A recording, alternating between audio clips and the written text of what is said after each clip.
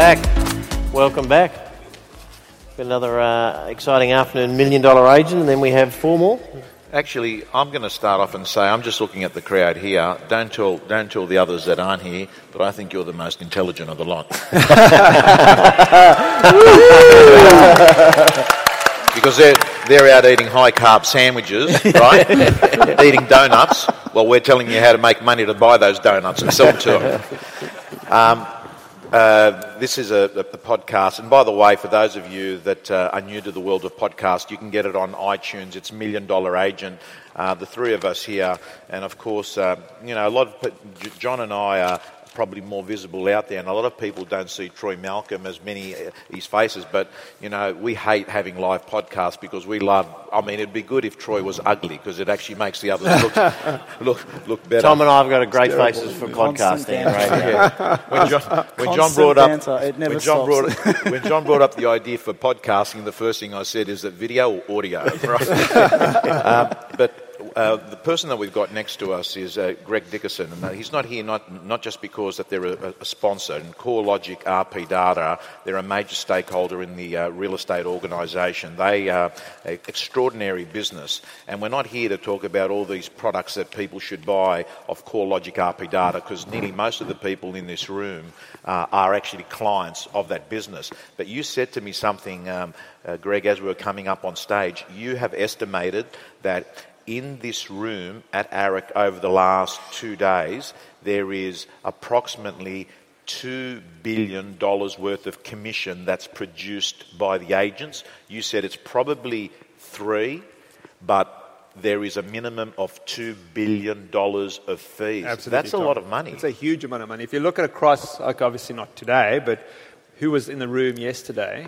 and you actually estimate that those are the higher performing agents, and you look at how much commission's available in the market at the moment, there's probably $500 to $600 billion worth of resi sales last year. Right, at 2% average, that's $10 to $12, $13 billion. It's a huge amount of money, right? Top agents are getting much more than their fair share. As you know, it's a whole skew to the right. The top agents are so completely out-competing the lower guys, because they're just doing it right. And for me, the guys who go to AREC and hear the messages here around discipline, authenticity, using data, all the core skills of agents, those are the guys who are nailing their markets. Okay, I'm going to throw you the first question.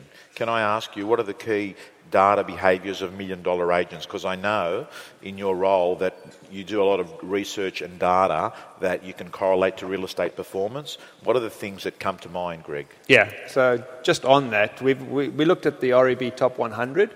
93% of those are customers of ours, and 60% of those are what we classify growth customers. They use our data to grow. They don't just go and run a CMA. They actually understand their market, they understand their time on market, they understand some really good metrics that they then use to convince vendors and buyers as to why they should be used. Tell us more about when you say they use your data to grow and understand markets. Which parts of the data do you think they use?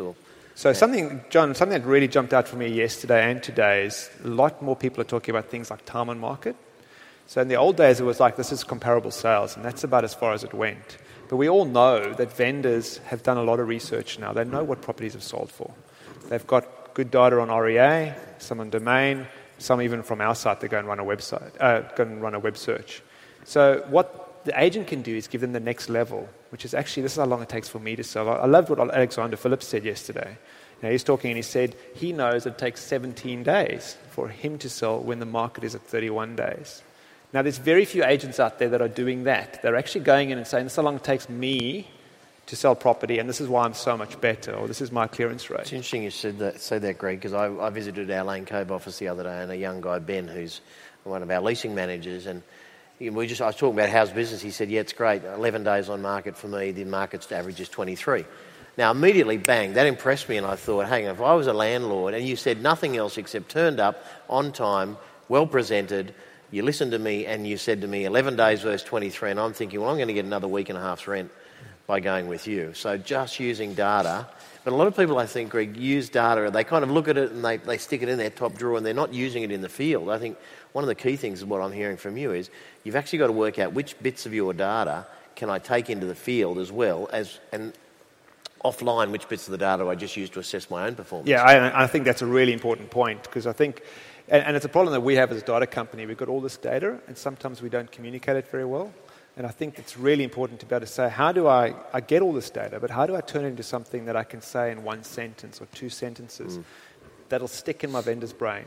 If it sticks in my vendor's brain, they'll remember that. And as humans, we trade data. You know, we evolved on the African plain, and a lot of how we evolved was around being able to say, this is where you can find the next food, or when I talk to you, this is the secret that's going on, this cultural thing's happening, or this person doesn't like you, or whatever. You know, we actually evolved through trading data or facts or gossip, if you like, with each other.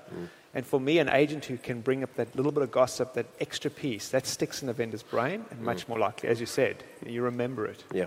Okay. So I was thinking, sorry, I'm just talking, rabbiting on a little bit. But we talked about hour of power yesterday. Alexander Phillips again talked about the hour of power yesterday. I think maybe once a week, once every 2 weeks, have an hour of data power where you say, what is my data differential? Why am I better than the other people? Have I got a better auction clearance rate? Am I selling post-auction better? Have I got better time on market, etc.? And then how do I turn that into a single sentence or two sentences that really differentiates me when I sit in front of a vendor or a buyer or whoever else? So Greg, for the audience, let's go through some of those data points that you can use at a listing presentation to show a vendor why you are better than another one. Is days on market. You can clearly show that. Vendor discounting. I know that one of the things that you guys do, you've got the evidence to show how much one agent discounts off a price than another. And that particularly is more so on a private treaty than an auction. Yeah. Clearance rate. If an agency's got a clearance rate of, say, 80% versus the market, say, at 70%, is there any other data points that you can think of that you can have in your presentation? I actually even think that VPA, Tom, because I know you talk a lot about VPA, I think that you can put some good data around VPA. Properties that I advertise in the paper do this well. Properties that have a higher listing and REA do that well. You can actually pull those metrics out. That report is called Media Maximizer, isn't it? Yes. And Media Maximizer, what it does is it measures where the property's been marketed, websites, print, and it actually shows the effectiveness of various media on various property. Exactly. And sometimes I think vendors get a little bit suspicious when they think, well, why are you trying to sell me this big marketing package that I've got to pay a lot of money for?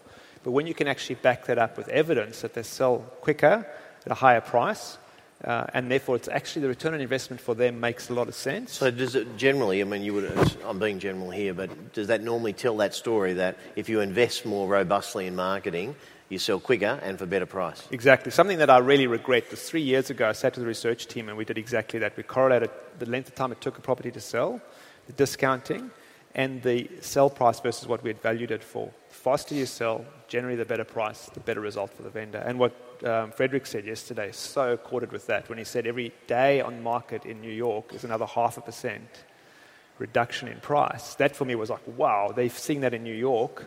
We pretty much can show that as well. We heard that in Perth yesterday too with Stephanie, and some of the Perth guys were saying that, if you don't sell it for 6 weeks, the market might be down 7%, for example. Yep. So it's important to know these sort of facts and figures. Get them out. And I loved, again, I feel like I'm harping on, but Alexander Phillips has really resonated for me. One of the things he said is that compression selling, get that momentum going in the market. That's one of the great things about auctions is you get that compression cycle going. I think what Alex does well, while we're on that, is he tells a compelling story.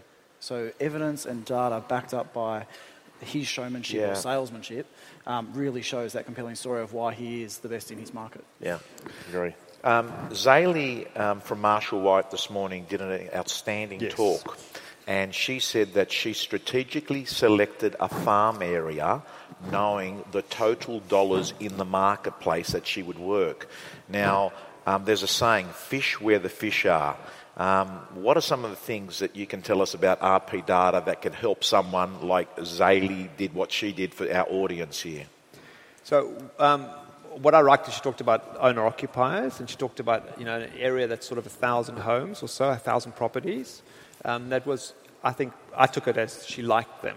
This is an area that I get on with these people, the demographic fits.